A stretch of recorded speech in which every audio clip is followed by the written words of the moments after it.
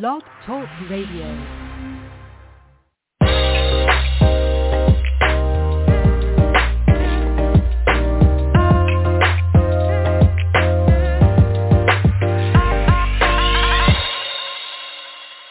Welcome to the Perkins platform. This is a solutions-oriented podcast and live radio show. Each broadcast, we dedicate just about 30 minutes to explore topics of interest for leaders and professionals in education and a variety of other disciplines. And this is your host, Brian Perkins. Many of you have joined today that have decided to embark upon this week-long journey with us that in celebration, believe it or not, in 10 years of doing this podcast and live show, we have a show every night. And so last night we had Miss Alina Adams, who based in New York City, shared with us her thoughts, a parent advocate in New York City when grades and test scores don't match. And I'm going to talk about tonight's show, but tomorrow we have author and professor Eric Alterman, who's going to talk about why leaders lie and his book. Thursday, we have a panel of current school leaders from all over the United States that are going to share with us about what's changed in school leadership, particularly as we emerge from the pandemic. There are a lot of things that are newly expected of school leaders. And then finally, on Friday, a special time at 2 p.m., we're going to have an open forum on educational leadership where we're going to have leaders and aspiring school leaders to talk about their concerns, their aspirations, and what have you for education, and particularly public education in the United States. And that one is actually going to be simulcast with YouTube Live. And so we're going to have video on Friday at 2 p.m.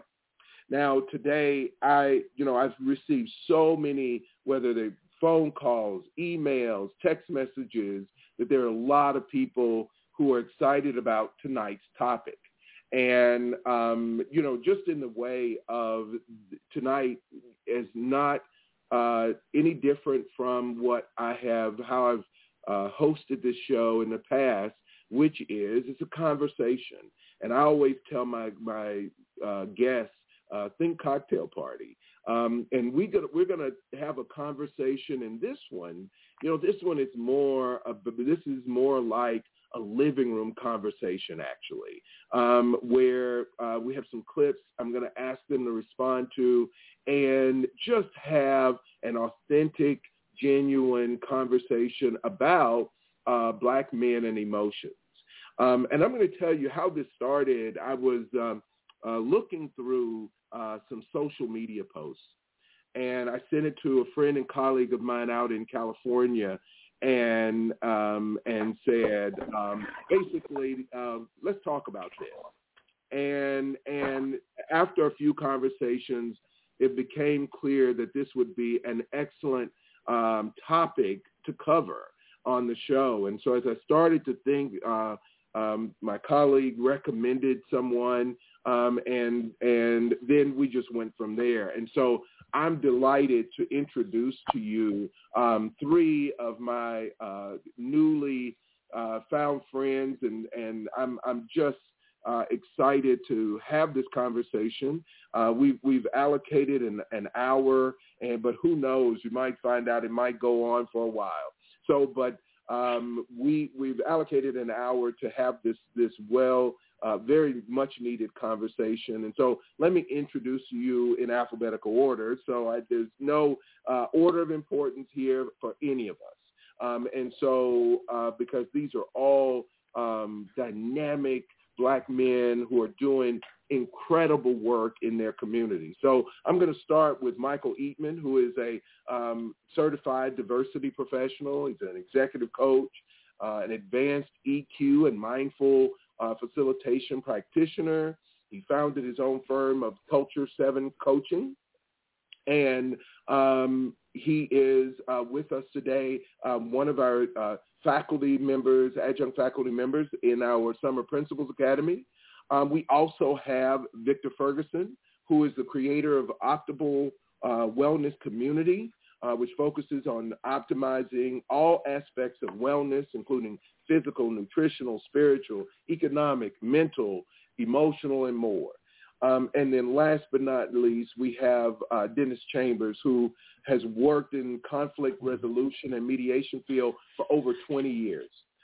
He has extensive experience and that has afforded him the ability to serve in varied settings, and he uses a holistic approach to problem solving and conflict management. So I just want to welcome all of my brothers to this conversation. Welcome, everyone. Well, thank you much. Thank you. Thank you. Yeah, so as I said, there was this clip, and I'm going to play it for you. And it was, I don't know where or who was conducting the interview, but the Hall of Fame basketball star Shaquille O'Neal was talking to a facilitator of this interview, and he was talking about emotions. And, it is such a complicated conversation, just generally, they say just across all parts of the spectrum, men and women and others and black, white, Hispanic, you name it. And so it's just it's very complicated, emotions anyway. And it becomes even more complicated, and I can speak as a black man within the black community around the articulation and display of emotions. And so I'm going to play this clip, a short clip, less than a minute, and very powerful commentary that Shaq had on his own emotions. Listen with me here. I don't have time to feel emotions. Why? Because when you're put in a certain position, you have to make sure everybody else is okay. I don't use the term baby mamas. I have 2 lovely women that I'm responsible for. Even if they're in a relationship, I'm responsible for you. It's a man's job to protect, provide, and love. I have 6 children that I'm responsible for. I have a mother that I'm responsible for. I got 1 remaining brother, 1 remaining sister that I'm responsible for. Before I think about myself, I have to think about them. And by the time I think about them every day, then I got to go to work. It's 2 a.m. So I don't have time to have an emotion. That's a man's job. And I live a good life. I ain't got time to complain about nothing. So I don't have emotions. I have a job to do. I have to take care of my family. So, Michael, I want to start with you there. You coach people in EQ and teach EQ. How do you respond to that?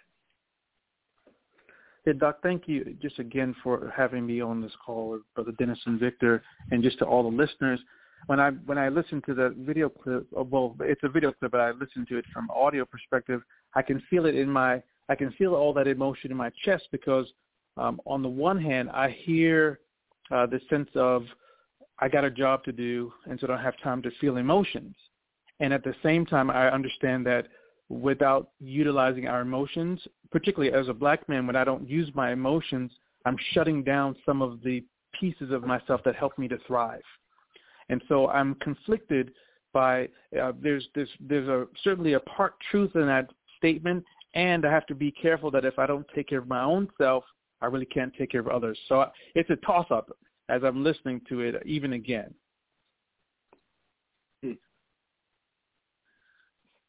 Anyone else? Mm-hmm. Yeah, absolutely. This is Victor. Thanks again for having me on the show. I think that a lot of times when people say emotions, what they mean is kind of the negative aspect of emotions. Sometimes they don't even identify the positive emotions that help to drive them to be the person that they are. I think what Shaq was seemingly referring to was just the negative emotions. Like he didn't have time for sadness or confusion or things like that, because he has to be clear with handling his duties and responsibilities. And that's completely understandable. But we're always dealing with emotions. Like to say something like that in the position that he is really demonizes something that's an important aspect of us, to give us clarity on what our purpose is, what what's going to help us to be able to impact the world, to impact our family to the best, and what's going to help to drive us towards success. So yeah, no, I don't. You wouldn't have tried so hard to win games if you didn't enjoy and get happiness from winning. Like, come on. Yeah. Hi. This is Dennis, and Brian, thank you for having me on. And also, guys, welcome as well. I'm appreciative to be here with you guys. I think when I hear that, it stirs up a variety of emotions for me, if I could use that phrase. I think that I think contextually about Shaq, and I know he was raised in a military household of some sort. I'm not sure of his relationship with his father or how he perceived roles and responsibilities. So I'm just curious as to the backdrop, because there's so much of how we define, and express our notion of masculinity is housed in, our perspective of how we were raised, and as well as how we connect to our environment. So much in our community when we talk about masculinity or talk about emotion, so much research has been written about this notion around hypermasculinity, and a lot of it. When I think of Shaq and I think about the military background and I think about structure, and for myself, growing up in a structured environment, I'm also thinking about, how emotions play a role, and the vulnerability that it exposes one to, and as well as the legacy that comes along that makes up my own sense of being. I think that, sometimes it's not something we verbalize or we sometimes put no to, but there's an expectation that in order to be able to show up and to do well, one needs to be able to put emotions aside and be pragmatic and to function in a way that's results-oriented, which oftentimes, a society at large looks at emotion as something that gets in the way of productivity or effectiveness.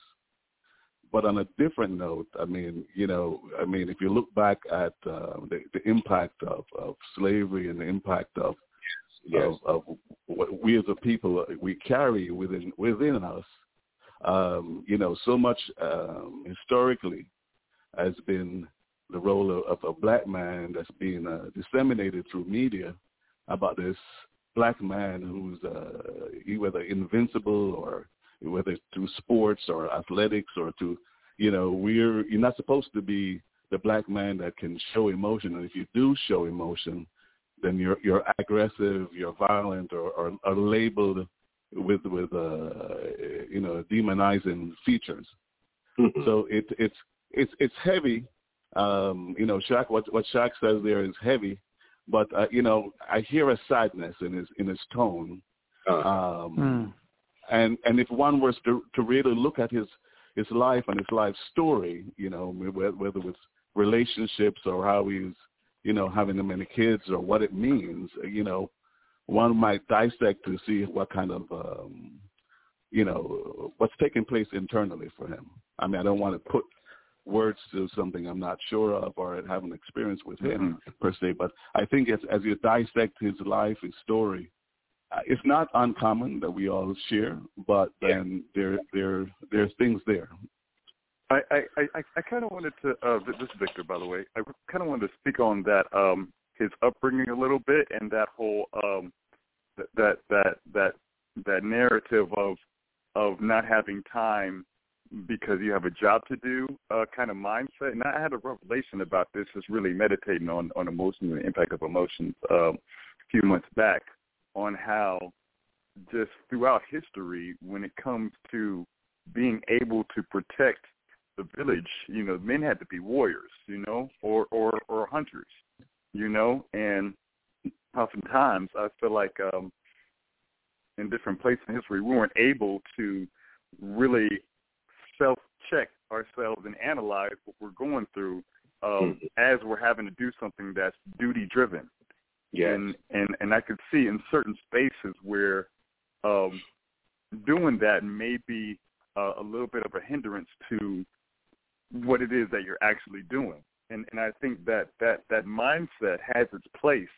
And that's why sometimes when I'm having discussions about emotional intelligence with especially young folks, just talking about, acknowledging your emotions and processing them doesn't mean you have to show them transparently to everybody that you're processing them.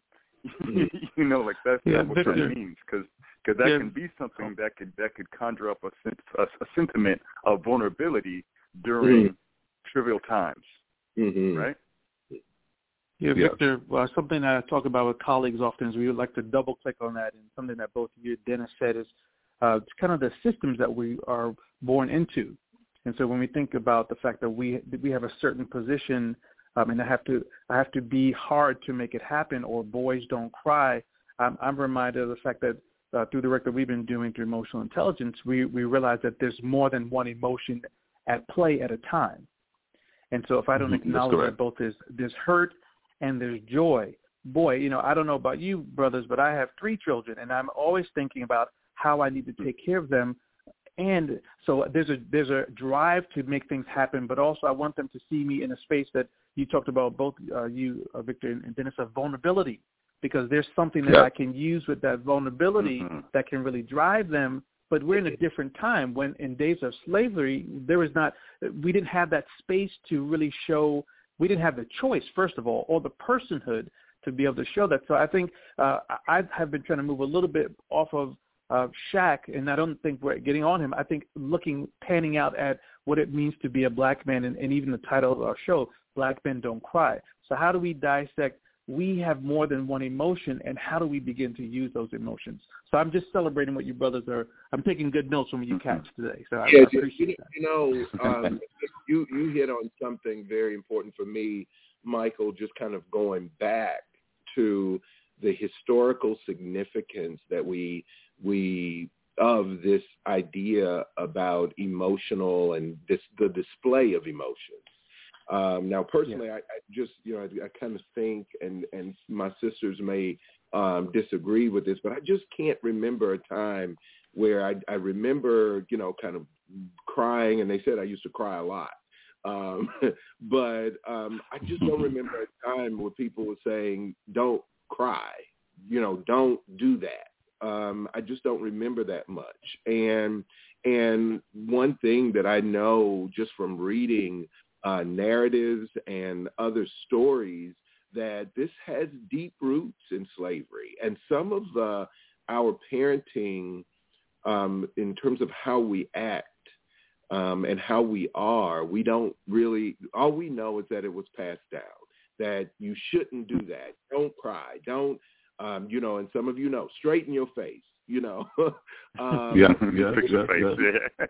Right. You've heard parents say these things, but, and I just wonder how much of it is rooted way, way back at a time when, from what I've read, young children could put families in jeopardy if they weren't well behaved, right? Or if they weren't quiet. And so, because I've watched, and I tell my friends all the time, I watch the way, because I've been very curious as to how other cultures raise their children. And one thing that, I have heard often in different cultures other than Black, and of course I'm not speaking for all Blacks, but I've heard more so in other cultures, parents, when a child is crying, say things like, I understand that you're upset. However, we're not doing this, or you can't have that. But kind of validating. That sounds like optimal wellness. Yeah. But I don't hear a lot of that when in malls, but it has really deep implications for the way Blacks have been treated for children that were seen as not well behaved. And so what I hear, because I heard a couple of you talking about parenting, but what I hear a lot of is, in addition to the fix your face, is, shut that up, I don't want to hear that, or you better stop crying. And there's no real acknowledgement of that as an emotion that is like any other emotion. I tell a lot of teachers, it's like, allow children the space to experience the range of human emotions. They're going to be sad. It's not a bad thing. And they're going to be happy. So you wouldn't deny them those emotions any more than you would say, hey, stop smiling. So it's right. How they feel. Yeah. I totally agree with you. This is Dennis. I think that the challenge is for us to, unpack some of the things that we carry internally that's passed on from generation to generation, that sometimes we're not necessarily aware of the implications that it might have as we interact, whether parenting, or the roles that we play when we caregive. I think that inherently we have this desire around survival. I think it is innate. And I think that some of the survival mindset as far as a parent, and I'm looking for as parent or how I was parented, would have been to be strong. And what a society deems as a strong black male. Plus also to the advent, growing up, I was always, the conversation was always about being prepared and being twice as good and twice as strong. And just, so the idea of being strong, being capable, being invincible to some degree, which I think is a burden that many carry or probably still carry. And I think with that burden, it wasn't about weakness. And I think going to what was mentioned before, I think that, showing emotion was always a sign of being weak. And I think that like you said, Ryan, showing the range of emotion and being able to experience it, for many, maybe it would help to reduce the level of hypertension that we do have with our people. Absolutely. I think absolutely. And I think I see that a lot in Baltimore. It's like the only emotion that's permitted is anger. Yes. It's just anger. You can't be sad. You can't be confused. The only one that's permitted, I see, is anger. And it's like that's the only permissible masculine emotion, in certain in the black culture that I see.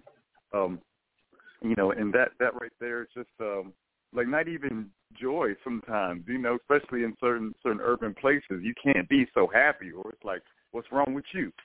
Like, oh, he's soft, prop him. What's fascinating?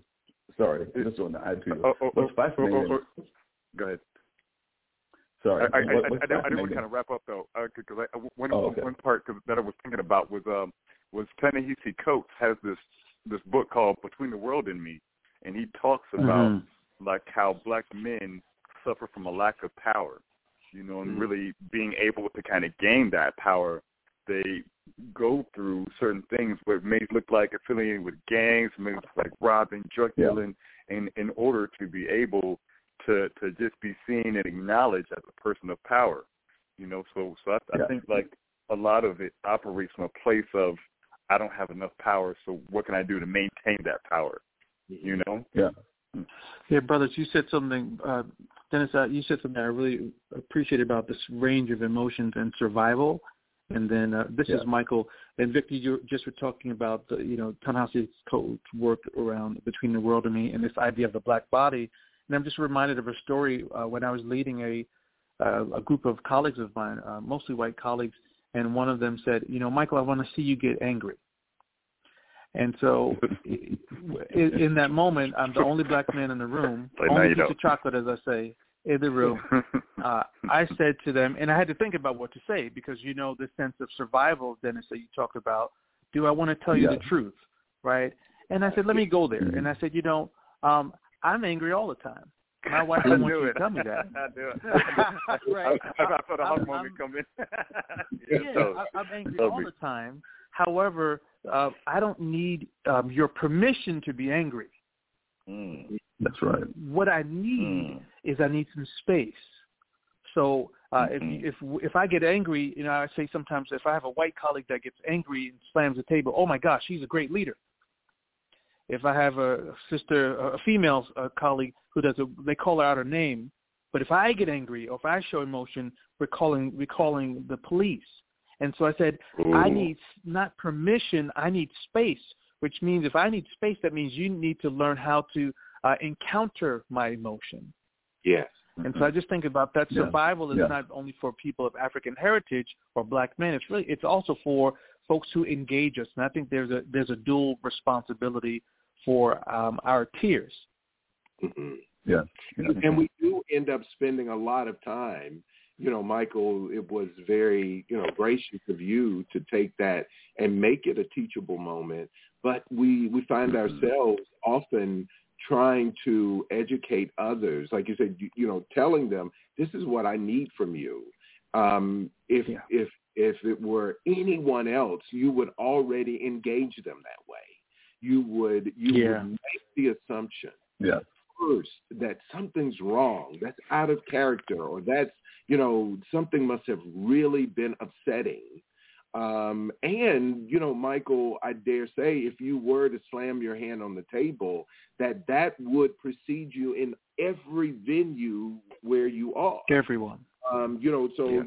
They would be, well, did you hear about the time he got upset? Right. And you would never live that down because it was seen as the moment you lost control. And, I've seen people who have intentionally slammed their hands down on a table for effect. But trust me, you would never be given that latitude to do that. Yeah. Well, this is Dennis. I think one of the things that interests me as we look at the title and we talk about black men and crime. I think that is very important, and I think in school and in research, and in most of the programs I've been a part of, similar to what was mentioned, it's important that the diversity of character be associated. I mean, I think people sometimes look at one dimension that we all will act and feel the same way, and I think it's limited, and I think across the board, there's so many other factors that play into how one approaches it. And I think that there's conversations that should be had. And as we look at, this new generation and how they engage this notion around masculinity, around black masculinity, and look at the role that gender and sexuality and sexual identity plays in this. I think that it's very complex. So when I think about this subject area, I think about so many things and the impact that oftentimes each one of us unconsciously, because it's so much when you think about it, the complexity of our feelings and emotion, it's hard to locate where we might be at any given one moment because of expectation of others opposed to what you're feeling, and and trying to negotiate your own really true sense of self. Because I as a black male, I think that I'm constantly searching to find who I really am, which I think is like a moving piece. But when I say who I really am, and who I really am in the context of society, because I think, there's many different projections about the expectations of who I should be and how I show up. I find, that we're constantly negotiating people's expectations, similar to wanting to see you be angry, there's an expectation that people have that you should have in different spaces, which I find that it's work, you know. And I think as a black male, you tend to be working harder in trying to negotiate your emotions within many facets that I think that you're a part of.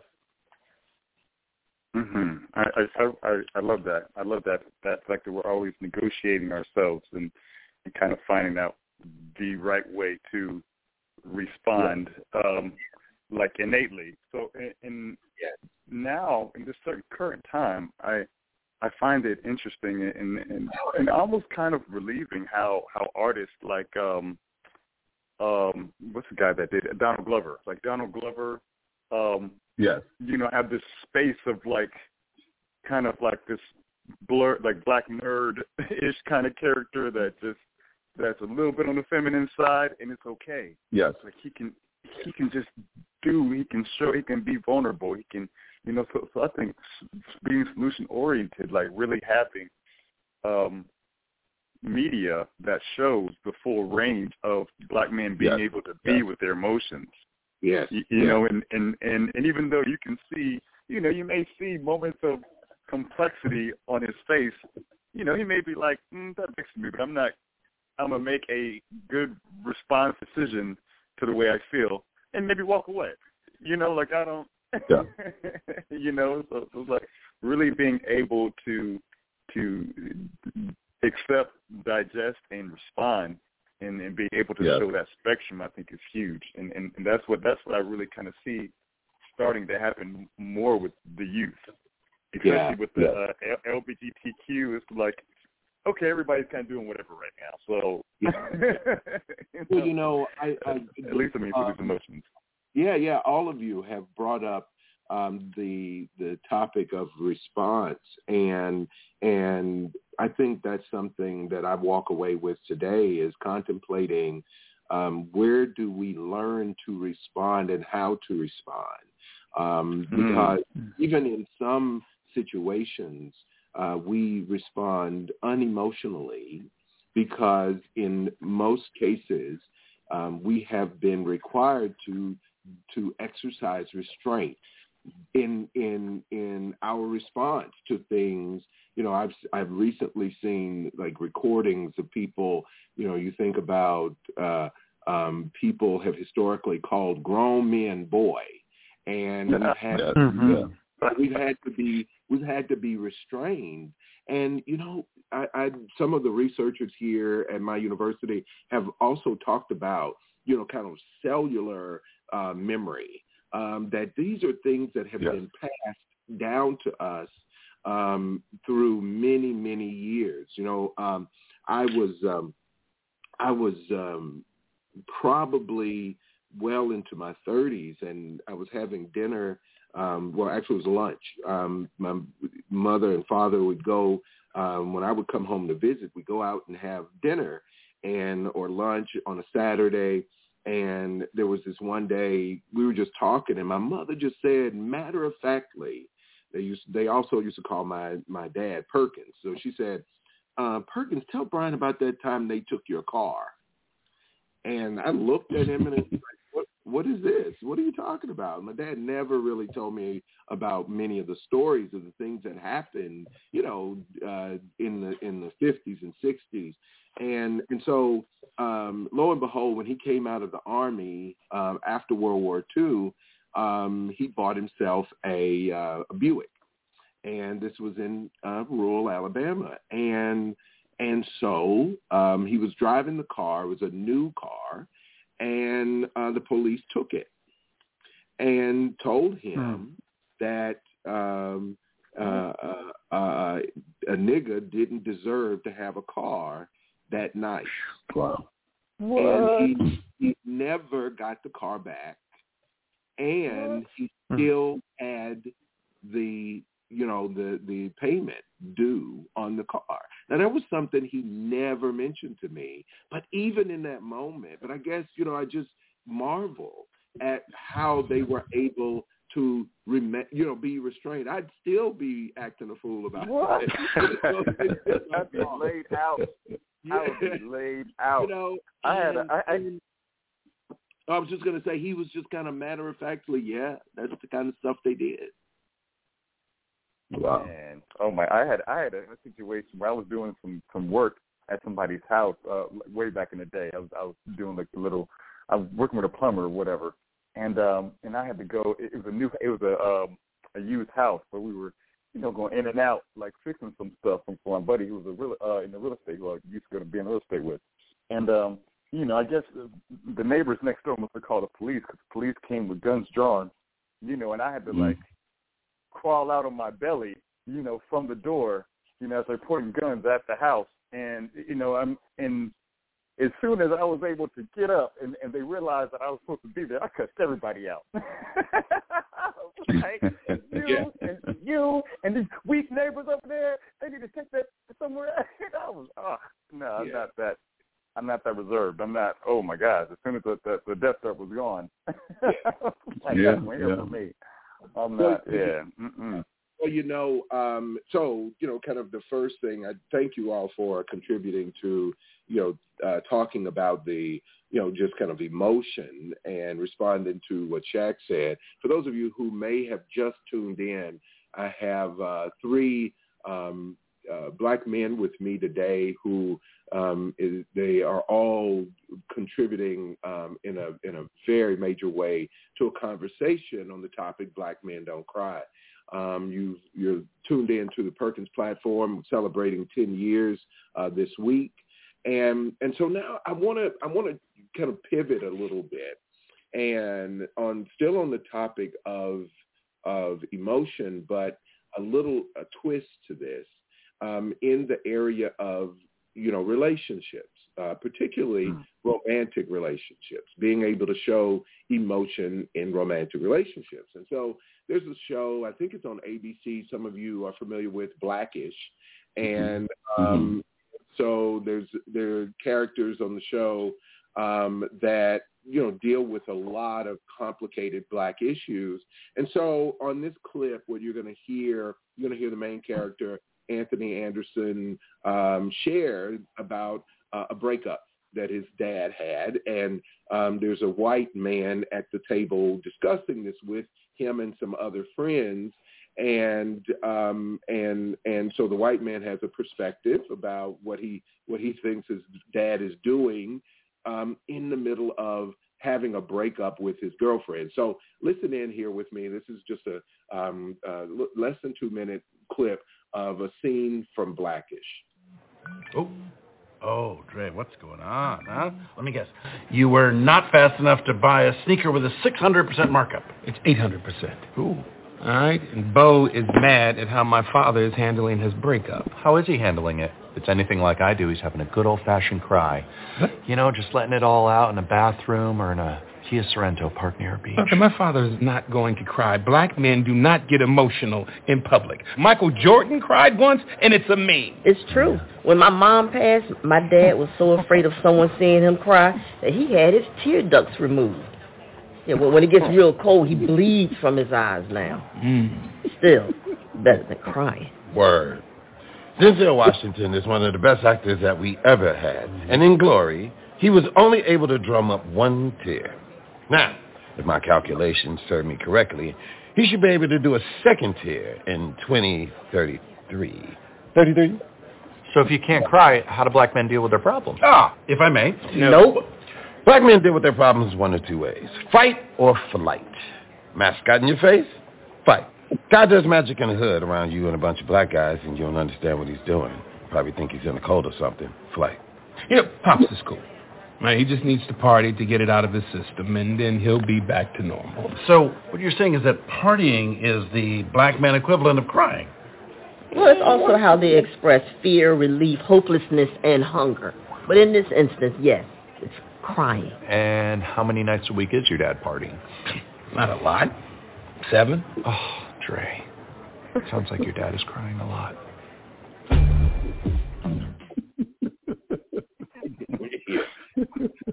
Good response. Oh, man. That's a great clip, man. He really did some great homework. Good stuff, man. Good job. Oh man. Oh man. This is Dennis. This conjures up a lot of different thoughts. Recently, I had to, I gave an award to my wife, and I teach martial arts. So I gave an award, and and I was just speaking about her contribution, what she means to me in the work, and I got quite emotional about that, and I was totally perplexed about this emotion. It just came from nowhere. But I recognized the emotion. I recognized the feeling. And afterwards, I thought about it and thought about me, especially, teaching martial arts and being a martial art instructor, in the room crying and all the students and families. And I was perplexed with that. So I think about, this notion of how, as a black male, showing emotion. I wouldn't say, let me rephrase that. It's not necessarily showing emotion, showing the vulnerable side of the emotion that crying brings, that touches something that's deep inside. It's something not necessarily readily apparent that you're aware that you have for some. And I'm sure I don't want to be say that everybody is this way. I know I particularly probably was raised this way. But it was a complex feeling and a complex emotion to experience and go through. So I could only, and as I reflect on it right now, I think that when I spoke to my wife about it, actually my daughter, I was speaking to my daughter afterwards about it, and she was like, "That was great, Dad." And I was like, "Great." I was so perplexed. What do you mean great? But I think that in hindsight, as I reflect, and I spent a few days reflecting on it, and I didn't necessarily realize, sometimes we don't realize the things, the baggages or the things that we carry that oftentimes hinder us from really experiencing the full range of our emotion and what we bring, not just to our activities, but what we actually feel day to day. And for that moment, I was there. So when I hear this clip, it's just a reminder of some of those artifacts that we carry that sometimes limit us. And, and sometimes as you engage others, it's to be able to, as you try to speak or negotiate their life, their circumstance, is to be able to create space that it would be acceptable. Yeah. Mm-hmm. Yeah, Dennis, this is Michael. As you're sharing that, it hits me as a young father and also a husband, just kind of thinking about the idea of space and place. And when we look, we kind of go back to the original clip of Shaq sharing, where we have to realize what do people bring into the room with them. And I talk a lot about what's in your cultural wallet. And so, we're all 3-4 black men, thank God we've been fortunate to have some level of success. Different people, do you remember the TV show Different Strokes? And so everybody has a different stroke. And how do we, with grace, say, I need some space and also a place? Like for me, I'm a very emotional man. However, as a DEI professional, I wasn't really emotional until probably 8 years into my work when I discovered emotional intelligence and how emotional intelligence is data. And so now I have space and also in the places and also place. So there are some spaces and places where I can go, I can use that emotion, and it allows me to be more. And and there's also instances where I might not have the space or place to use that. And I think we, as black men, have to understand the nuance of when emotions are going to be able to allow you to be more of your full self and when they aren't. And that's the complexity of that. So it just brings to me this idea, a notion of space and place. Yeah, but I'm going to force us to tackle that elephant in the room about this particular clip, though, is about how his father would deal not generally emotionally, but specifically, remember, this was about a breakup. So, talking about relationships and whether or not it is something that's okay to demonstrate. So he's like, rather than do what would be easy, he's saying, no, he would never do that. But this was about specifically a relationship. So I want us to really, let's speak to the romantic realm of emotions. Okay. I think we kind of talked about it a little bit earlier on this notion of invincibility, and that whole Superman complex. And I think when we allow ourselves to become vulnerable enough to the point that we become emotional if something goes awry with that vulnerability, I think really letting somebody know that you've reached that point, you made them to that point of vulnerability, can really bring men to some dark, dark places. And I think that can look like a myriad of things. Like once again, a lot of men are like, the only acceptable emotion is anger. So when they get upset because they've been vulnerable and they feel like their vulnerability has been violated, that can turn to violence. And I think there's instead of being able to just be able to process it in a healthier way, like I think crying personally, if somebody did break my heart and I wanted to cry, I would not be seen crying. That's just like, I would not, unless it's somebody like a family member or something like that, I would not feel comfortable exposing that level of vulnerability. Crying makes me feel vulnerable. It does, and that's an honest truth. So I mean, and Mike, you were talking about the place. Like, I need a safe place for me to fully process and express my emotions. And Doc Perkins, one of you pushing us. I think this is Michael. I appreciate you pushing us. And as I'm listening to Victor talk, I think about my own boys. And again, this is in a relational, romantic space. I think it's important to show that emotion. And I realize that I don't know if it's fortunate or just had the space in place to realize that when I'm emotional, in emotional moments of heartbreak or joy, that there's some element of healing in that. And I had a colleague, I used to work in independent schools, and one brother said, and I don't remember the brother that said it, but he said, there's nothing sweeter than the nectar of a black man's tears. There's nothing sweeter than the nectar of a black man's tears. And so when I think about in romantic senses, Doc, I think it's important for my boys to see me cry, because they get to ask me, well, what's going on there? It's important for my queen to see me cry, not every time, not all the time, but for us to begin to go, what's behind those tears? And sometimes in my work, I'll say, well, if those tears were to speak, what would they say?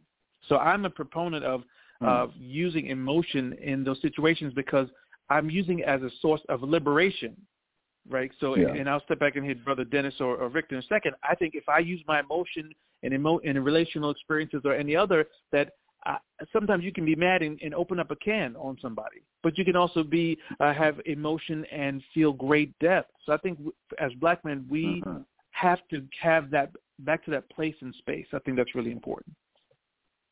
Well, this is Dennis. As I hear you, and I'm thinking about the dynamic of this skill set. Right?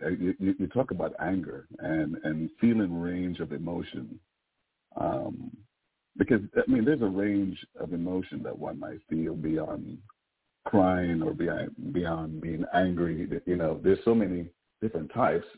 The question is about the skill set to one be able to kind of diagnose or just even to try to connect to it. I think that you're talking about a history. As we go back to Shaq and we look at, you talk about emotion and having the ability through a lived and life experience to be able to identify and recognize. So I think that it's the dichotomous feeling between anger and crime. It's almost like there's no space in between for other things. So I'm sure that there's sadness, there's joy, there's so much there, but the question is, can you identify it and be able to kind of be in that, what does that look like when you might not necessarily, you couldn't be that child who got those skills, that now you're in a relationship and then come on, Ben.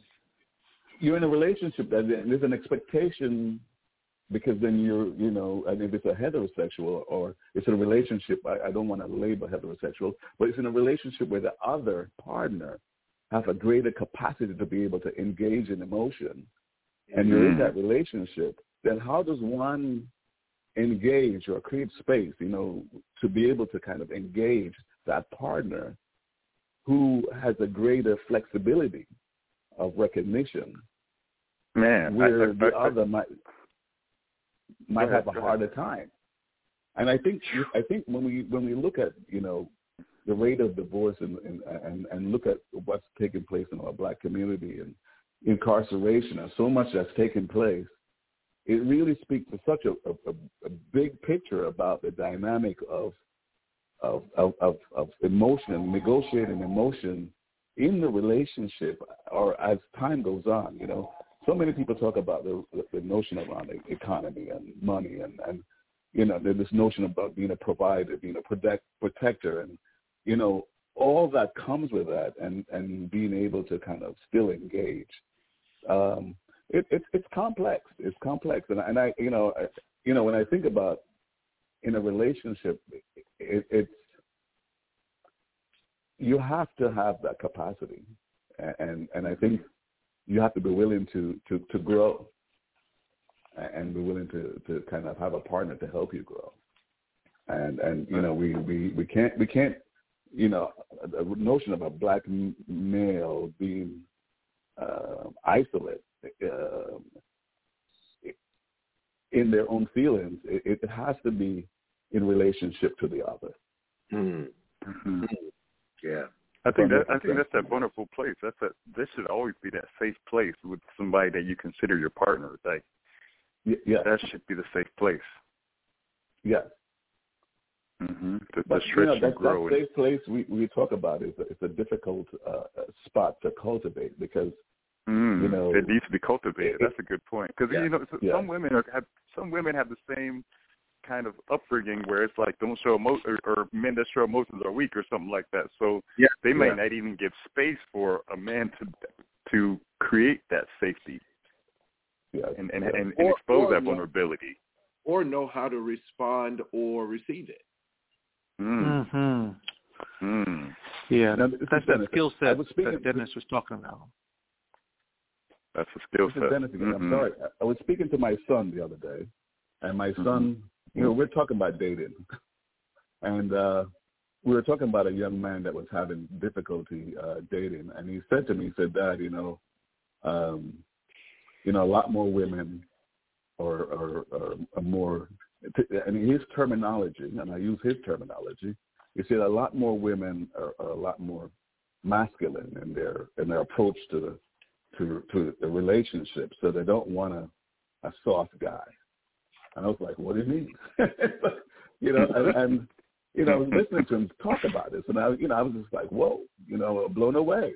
So he said that women are a lot stronger, and he started talking about, the role of women and how women are more recognized, and greater capability. And as women become stronger, so we started this conversation, as women become stronger, is there space for the man to stand beside her with the, and it evolved, the conversation evolved, but it was interesting that he termed, women becoming much stronger in their demand, and I don't think it's unique to his experience or this time, but it was just fascinating, his connection or reflection of what he perceived that young man was going through. Dennis, this is Michael. Something that you said that touches on some work that Victor and I have been doing through Emotional Intelligence Network, this idea of knowing yourself, choosing yourself, and giving yourself.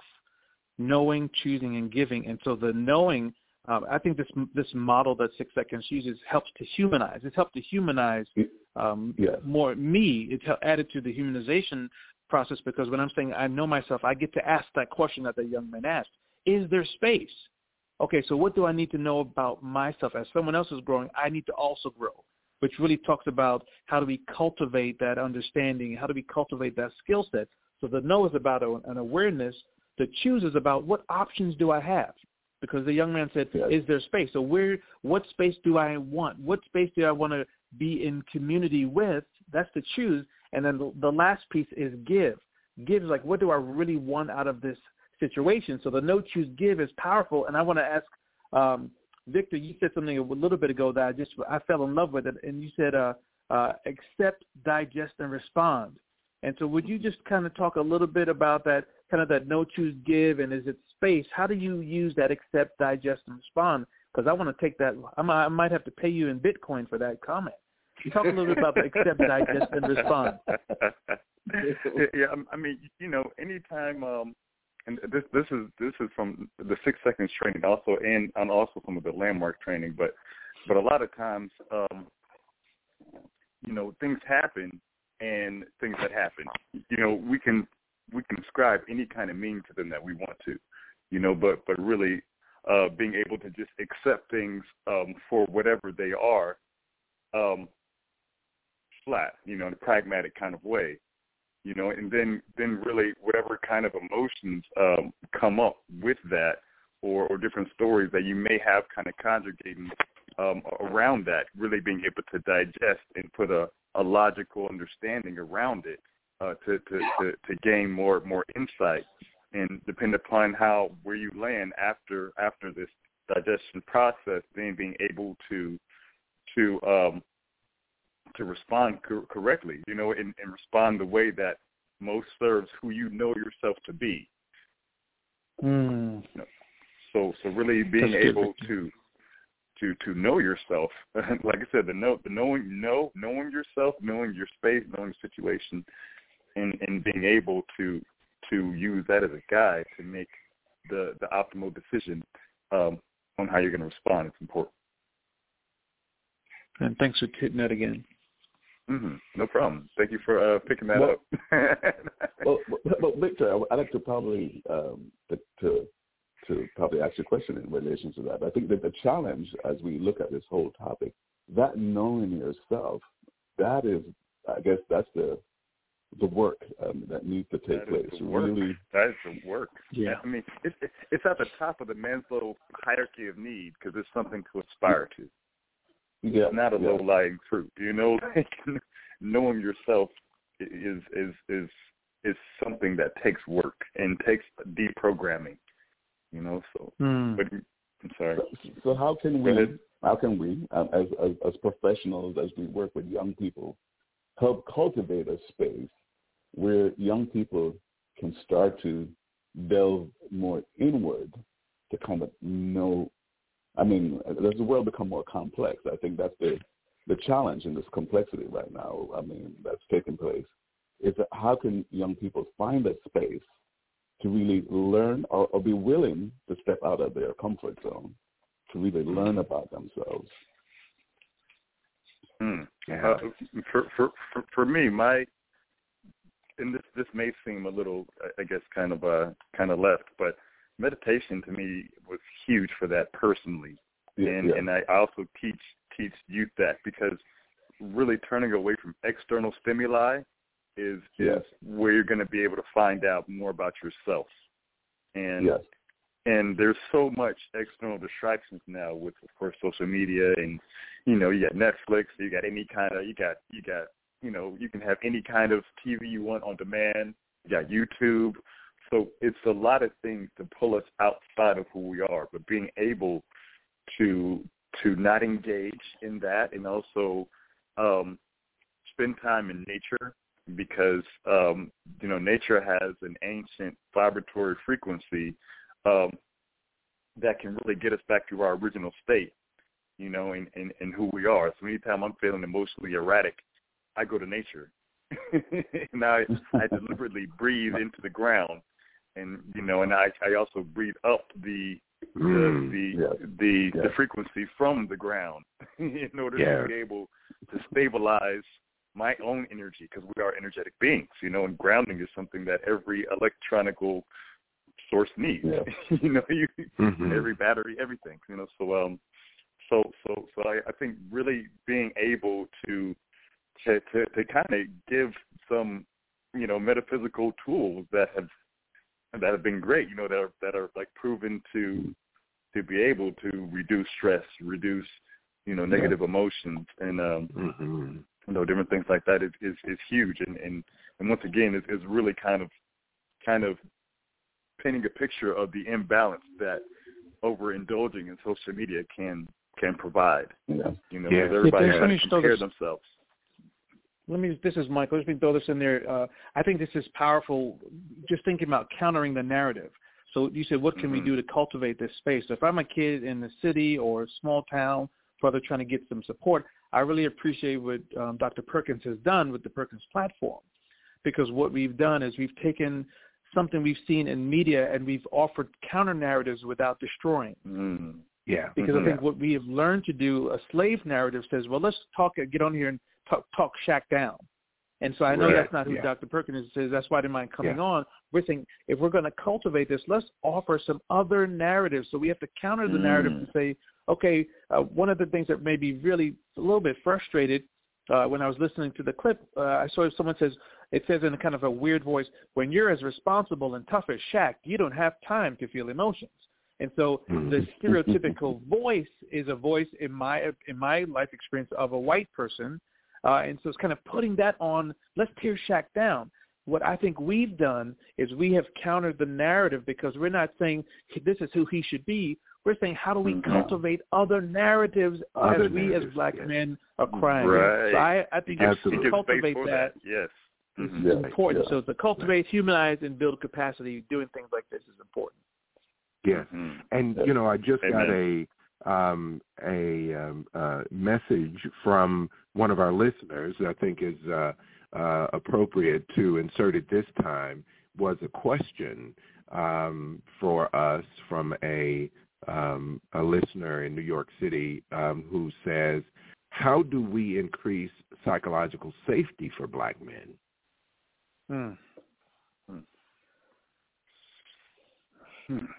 Psychological safety. I think, and Dennis, I think it first starts with the immediate family. You know, I think that I think what was mentioned before, this notion around recognition, not only from the individual but family, but being able to have a social support that's able to start with a small nucleus where we could cultivate a space that's safe. You know, being able to, you know, with the disappearing of the village, I know it's a lot more complex, and you know, it's important. You know, we talk about this safe space, and one of the things that is important to me is trying to find ways in order to kind of get this work done that's practical, realistic, but it might be, I have this approach that I always call the drip approach, but it starts with just a minute effect or minute action. And oftentimes it's being involved in relationships where someone can actually just start a conversation or to spark an idea or interest or a concern. But I really, you know, think the family unit, for myself, is a place where I think that safety should be, and hopefully it should be cultivated. Now that said, we already know the literature and the challenges that so many families already face.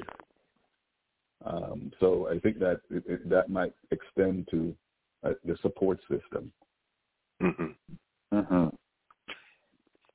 This is Michael. Well, I'm sorry, Dennis. One way that I think, so I absolutely agree at the family level, and I wonder with folks who have a reach like folks like us, how do we make sure that at the institutional level those leaders are understanding the climate that needs to be in place, like that space in place? We need that space in place put in place for leaders. And a lot of I work in predominantly white spaces, and when I'm working with leaders, I'm saying, how do we bring our full selves?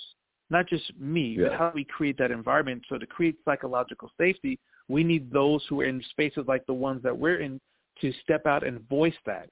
Because I think, for example, having a platform like this evening, this is reaching thousands of people, right? And so we need to be doing that as well as with our boys in our civic and religious organizations, kind of this is the wrong word, but I'll use the rehabilitation of black men is we need to get together, because, Doc, you brought us together. I knew Victor, but I didn't know Dennis.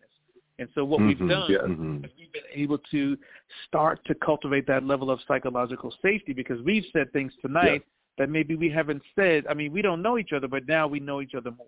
And so I think doing the small pieces as well as the systemic pieces are important. Yeah, absolutely. I love it. And I'd say being strategic. It's very important to be strategic. Yes. Yeah. Absolutely. I did this men's program, like a Sterling Men's Weekend or whatever.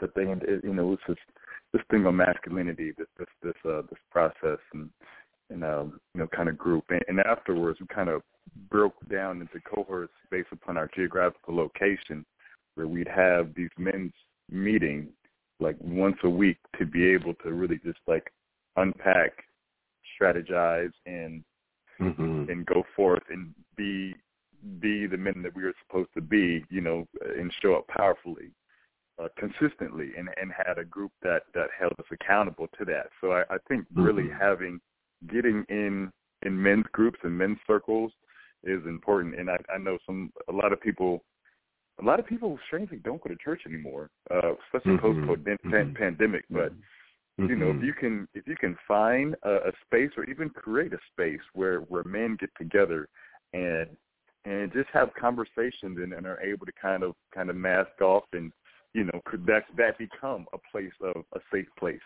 even if you don't have that woman, and you want to be able to bring that, share that with men that aren't going to deem you weak for displaying emotions or confused or whatever, and just allow you to be and to build and construct the most concrete, well-rounded individual as possible with these spaces, I think would be important. Sure. Well, thank you all for everything and contributing in this way. We've already gone over our hour, and I allocated the extra time, not knowing how long it would be, but I knew full well how powerful this conversation would be. And so I gave us more time on the one end. And if you don't mind, I'd like us to continue. I have one more clip that I want to share and have you respond to, because as I found this one, it brought up kind of a third aspect of emotion to me. We've been talking about how much of this is learned behavior, and in some cases, we have people who have had fathers in their household, and relationships were in a range of ways, and there were others that had fathers that lived outside, and others that had fathers that were deceased. They never knew their fathers, and others, fathers were out there somewhere. And so this next aspect that I want us to touch on may be, very sensitive for some, but I think we would be remiss not to hit upon this. And this is really about the relationships, and we've hit just a little bit, touched just the surface about the relationship of black men with their fathers, and or the lack thereof. And so it's something that happens a lot in our black community, where we talk a lot about deadbeat dads, about things that are negative, and I want to give us an opportunity to also rewrite the narrative there about other experiences we've had. And so this next clip is going to come from a scene in the movie Fences, and you probably some of you may have seen it. It's with Denzel Washington and Viola Davis. And so for those of you who haven't seen the movie, and I will just do this disclosure, there's a trigger warning. I want to say that there's profanity in this next clip and racially charged language. So if you are particularly sensitive, you might want to tune out at this point. But for those of you who decide to stay, so in Fences, this is an interaction outside between Denzel Washington and his son working outside. And so listen along with me. Can I ask you a question? What the hell you got to ask me? Mr. Stewiggy, the one you got the questions for. How come you ain't never liked me? Like you? Who the hell said I got to like you? What law is there say I got to like you? Want to stand up in front of my face and ask a damn fool-ass question like that? Talking about liking somebody. Come here, boy, when I talk to you. Straighten up, goddammit. I asked you a question. What law is there say I got to like you? None. All right, then. Don't you eat every day?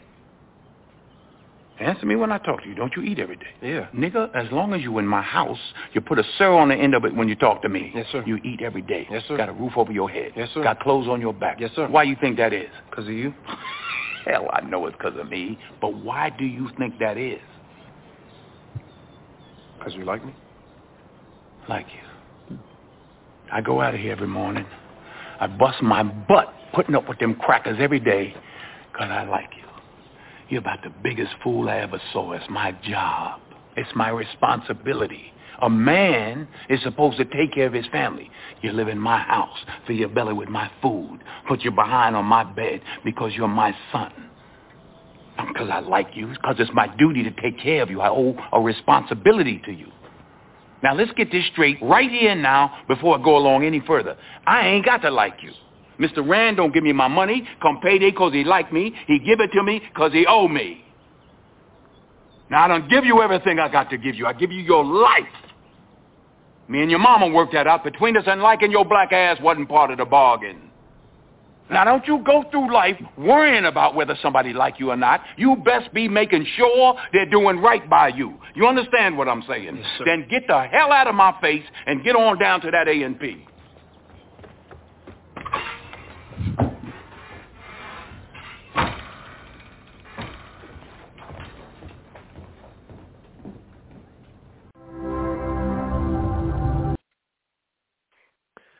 So, for me, when I saw that, and, this is radio, so, you really don't see it except in your mind if you've not seen the movie. But it is so moving. Fantastic. Mm-hmm. And for me, when I saw it, for the first time, I held my breath, just hoping that he would say, I love you. Mm-hmm. Mm-hmm. He didn't. Mm-hmm. Why do you think it is so difficult for black men to say, I love you to one another? Now this is, this is father and son. And so I do want to talk about that, but it is something that a lot of black men don't do. There are no problems with romantic kind of love, and even sometimes expressing that. But in this case, made sure to tell him that it was his job. Your thoughts? Doc, this is Michael. As I listen to the clip and I listen to your reflection, I'm reminded of my father, who's still alive, 75 years old. He's the king. He reminds me that I'm his prince. And he also reminds me that his father worked at the Domino Sugar Factory as a janitor. He couldn't read, but he always wore a suit, and he always looked sharp, like he was going somewhere. And his ability in those times to communicate love wasn't a part of the system. You went to work to do what you had to do so you could provide so people could live. And part of the changing of the narrative is us realizing that we talk about this theme of space and place. My heart is heavy because our forefathers and mothers couldn't engage that way as a human being, and so they lost parts of themselves. So I think, why is it difficult? Because the systems that we've been a part of have said, you don't have the time to do that, you just do a job. And so we have lost part of our humanity, and by losing humanity, we lose some of those important words and actions. That's a good phrase. We've been so obligated to our responsibility that we've lost our humanity. And think about how that goes with slavery. You know what I'm saying? Like, yikes. So obligated that we lose our humanity. Wow. And I see that. My dad, he's like 72, and I can probably, I think he even told me I love me like 20 times in my life. And it's, I know he does. And even after we have phone conversation, there'll be this space where it's like he wants to put I love you in it, and he'll just be like, all right. And like mumble, and I'm like, I love you, man. It's cool, But I think in just kind of knowing more, we've grown more, and just being able to get out of that traumatic place of over obligation to the point that we lose our humanity is important, and being the solution that we want to see out in spaces. Like I tell my friends I love them all the time, Yeah. And, and we can be out at the bar and be like, hey, I love you, bro, man. I ain't seen you in a long time, man. It's good to see you. Like, yeah. And I think it helps to create a whole... It's funny you say that about, being with your brothers. One of my fraternity brothers got into the biggest argument with a group of other fraternity brothers. And he told me, he said in front of them, he's like, you the only person that will tell me you love me. He said, the rest of these fools, I tell them every time we get off of the phone, and they just kind of say, okay, well, all right, talk to you later. And he was so upset. And they were like, what is wrong with you? But he was so upset. I guess he had reached, his point of he couldn't take it anymore. But I'm thankful, in reflection, that, my father early on used to just always tell me, I love you, like every time. And then wouldn't let me pass without saying it. I had excuse me, what did you say? But also just kind of the affection that I've talked to, colleagues or what have you, and some of my black brothers who have been in my presence, and I might mention something that my dad would say, and they say things. I've had black men say things to me. I've heard you mention on a few occasions things about your dad. What was that like? They say, I have this one colleague who looked at me just in wonder. What? You mentioned that, he hugged you and you remember what that was like. And so tell me more about that. And so as a result, Victor, you've mentioned that you are able to, you had a deep sense of knowing that your father loved you, even Absolutely. Though it might not have been expressed. And so in return, you've also been able to express it to your children. But I would imagine that not without some work. Yeah, I had to do work. I think really learning about the love languages and how different people said I love you without saying I love you was important for me. And when I realized that, the way he worked, the way he, helped find solutions when I was in my youth to different things that would come up, you know what I'm saying? Like that was his I love you, and men tend to be, this is an absolute, of course not, but men tend to be more pragmatic in show me than tell me. Yeah. So I understood like him telling me I love you. And I also realized when I was younger, we'd go fishing every now and then, but he'd ask me to go fishing with him a lot. And that was kind of his way of being like, I love you. I want to spend time with you. And and I didn't pick up on that. I didn't know that that's what he was saying. I was like, I don't want to fish. What? That's cool, but I don't feel like fishing. You know what I'm saying? And I'm probably like stabbing him in the heart and not even knowing it.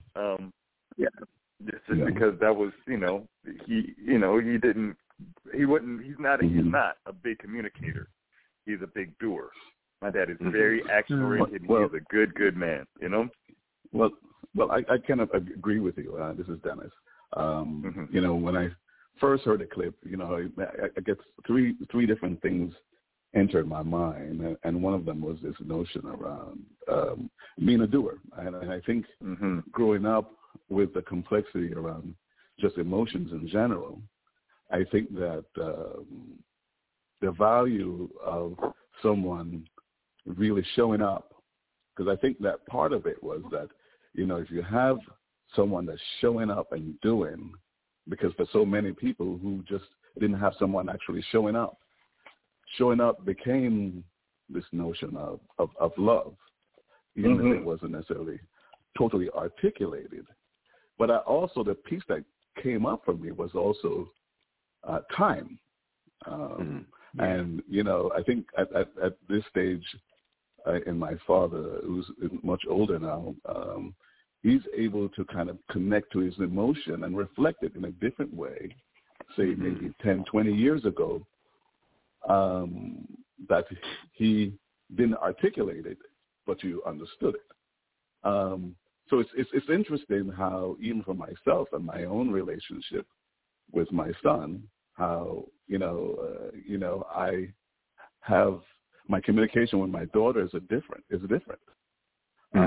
Because there's an expectation, almost as if, there's more engagement around the emotion and feeling or the desire, but, which I do my best not necessarily to sit in, but to engage through dialogue and so forth. I think that, for myself, understanding this notion of reflection around emotion, about expression, and about doing, I think that for myself, so many people I would hear say it loosely. So I know for myself growing up, I hear people always get off the phone and they say, I love you. And I'm like, no, that's not right. I think in conversation, it is said that it's said in a way to some degree, and I hate to say this, but I think in some degree it's almost devalued. So I can see that. It's so to a point, I appreciated, my father actually being in the space in my life by doing, and his articulation of how he feels about me in connection with what he has done in my life, and as I reflect on all that he has done and the support that he is providing and always being there, just has so much value. Not to say that having someone articulating it all the time and saying I love you is not impactful. I don't want to say that, but I think that it's important. I guess how I was raised, it's important that it came with a true deep sentiment and feeling behind it beyond just the words itself. Absolutely. I couldn't agree more. Yeah. Well, listen, I hate to bring this to a close. I'm getting all kinds of messages. The switchboard is lit up like a Christmas tree, and Brian, can't even. One thing I could say. Is there one other thing I could say before we go? Yes. I really think it's important before we go just to touch on the fact that in many relationships, many households, women are the only the sole provider, the father and the mother. And I think that I've read a lot of articles, and I've engaged because I work with a lot of families. I deal with a lot of mothers who, they come in and they say, you are the man in my child's life. And I think that, there's always this conversation that women can't raise a man. And a man needs to raise a man. And I think at some point, maybe for a future conversation, that's something that probably needs to be explored, because I think that, there's so much that we talk about emotion, and we talk about that duality, that male, female, masculine, feminine role around emotion and engagement that comes with historical artifacts. And I think that it's important to understand the dynamic, So I just wanted to say that because I think it's important as we talk about it now, as far as father and son. Mm-hmm. Yeah. That's like a whole hour right there. Yeah, absolutely, absolutely. Bringing that up. Well, we're closing in on 90 minutes, and the Perkins platform is in 30-minute bites, and I knew that we would be over, and I know there are a lot of people still with us. My apologies to everyone who dialed in and wanted to get on and say a few words, but really this conversation is one that I'm really glad around this this living room table that we had was really powerful, and I want to thank all of you for what your contribution has been. And I think there are people that are listening that have written in already talking about how valuable it was, and a range of comments. And so I'm so appreciative to you, my brothers, that are on this call with me, and I'm sure you've added also to the lives of a lot of other people. And so I am looking forward to our continued relationship. And who knows, there may be an occasion into the future that we have to come together here on Perkins platform. And so thank you for all of you who stayed around and listened in to this amazing conversation with these three powerful black men doing work in communities and for families. And so until I see all of you again, go well, stay well. Thank you. Thanks, Doc. Beautiful. Appreciate you much. Appreciate you guys. Appreciate